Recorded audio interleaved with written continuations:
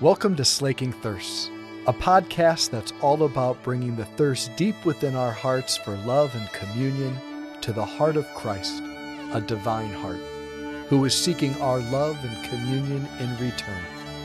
The hope is that the two thirsts would meet and both thirsts would be slaked. So there's a young man in our parish, a little guy about 5 or 6 years old.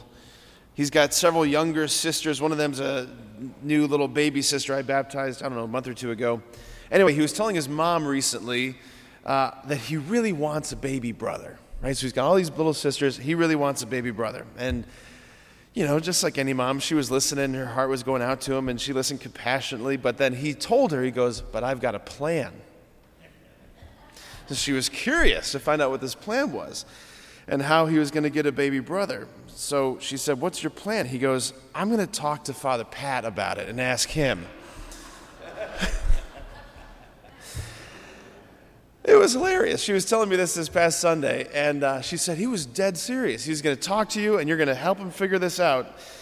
So I told her, I said, "Well, I'll write on a little slip of paper. I'll slip that intention in my Bible. I'll pray for twin brothers." How's that sound? She didn't like that. Anyway, so of course we know and believe that prayer is powerful, especially intercessory prayer offered up on behalf of another person, right? Especially when we combine it with fasting, all those sorts of things.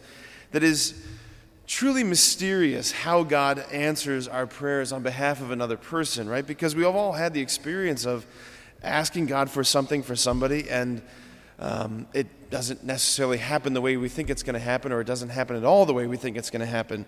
But then sometimes things do happen. It's kind of a mystery. And as we all know as well, right, if I'm praying for this little guy, praying for, his triplet baby brothers, me praying, my prayers are just one piece of the much larger web of providential, factors about how God brings things into being.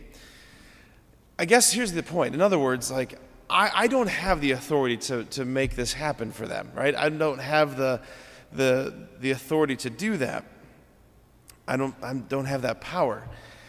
We see in the gospel today, though, we see two people who approach Jesus knowing that this man has the authority, that he has the power, that's different than anybody else. These people who were in situations that were beyond desperate, they come to Jesus not merely asking for something that's improbable, but they came and asked him to do something for them that was effectively impossible.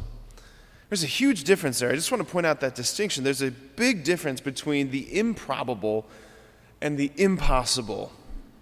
A big difference. Because we're dealing with a God who didn't say, with God, even improbable things are possible. No, we have a God who said, with God, all things are possible. It's a big difference.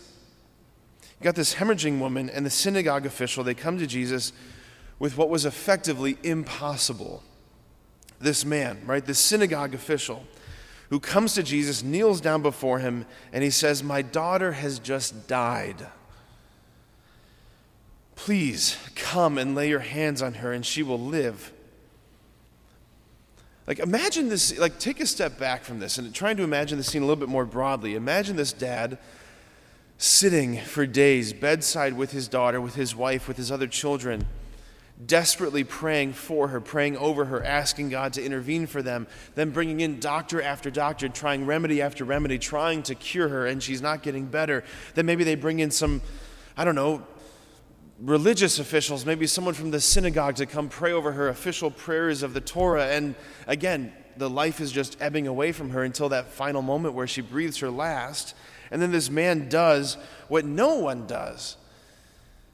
Picture him, instead of falling into despair or losing all hope, he gets up and he runs out of the house.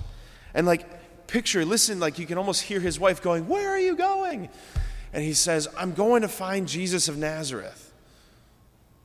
And he runs out. This dad knew what every dad knows, what every person knows, that dead people stay dead. That there's hope up to a certain point, but then all hope is gone. But he didn't let hope die in his heart. He wanted to bring the impossible to Jesus.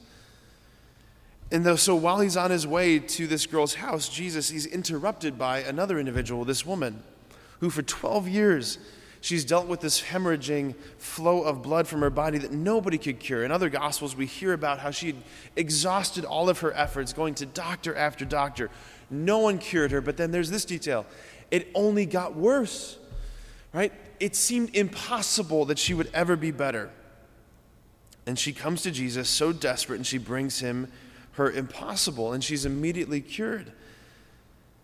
Here's what we do. Here's what I do. Here's what I know so many of us do, that we dictate to God the parameters of our situations, the tough situations. We tell him the parameters, and we determine a priori for him what is possible and what is impossible. And we kind of pray and intercede within the realm of the possible. That's what we do. But Jesus, he reframes all of this for us. He blows out the walls of how we've framed things in. And he says things like, she's not dead, she's only sleeping. You are not reading the situation accurately.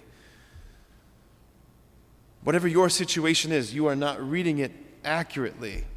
It's not what you think. So my friends, here's the situation. Here's the challenge I want to give us today today and this week, is to examine our hearts and our lives and to ask, what is the impossible that we're being invited to bring to Jesus? Which relationship seems beyond all hope?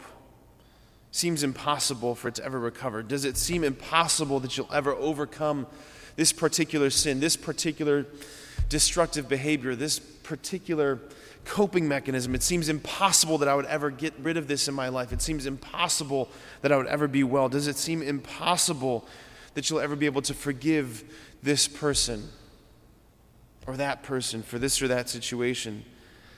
Just what is your impossible? Not just your improbable, but what's your impossible? And bring it to him. Bring it to him. Because he's not just the God of the improbable, he's the God of the impossible.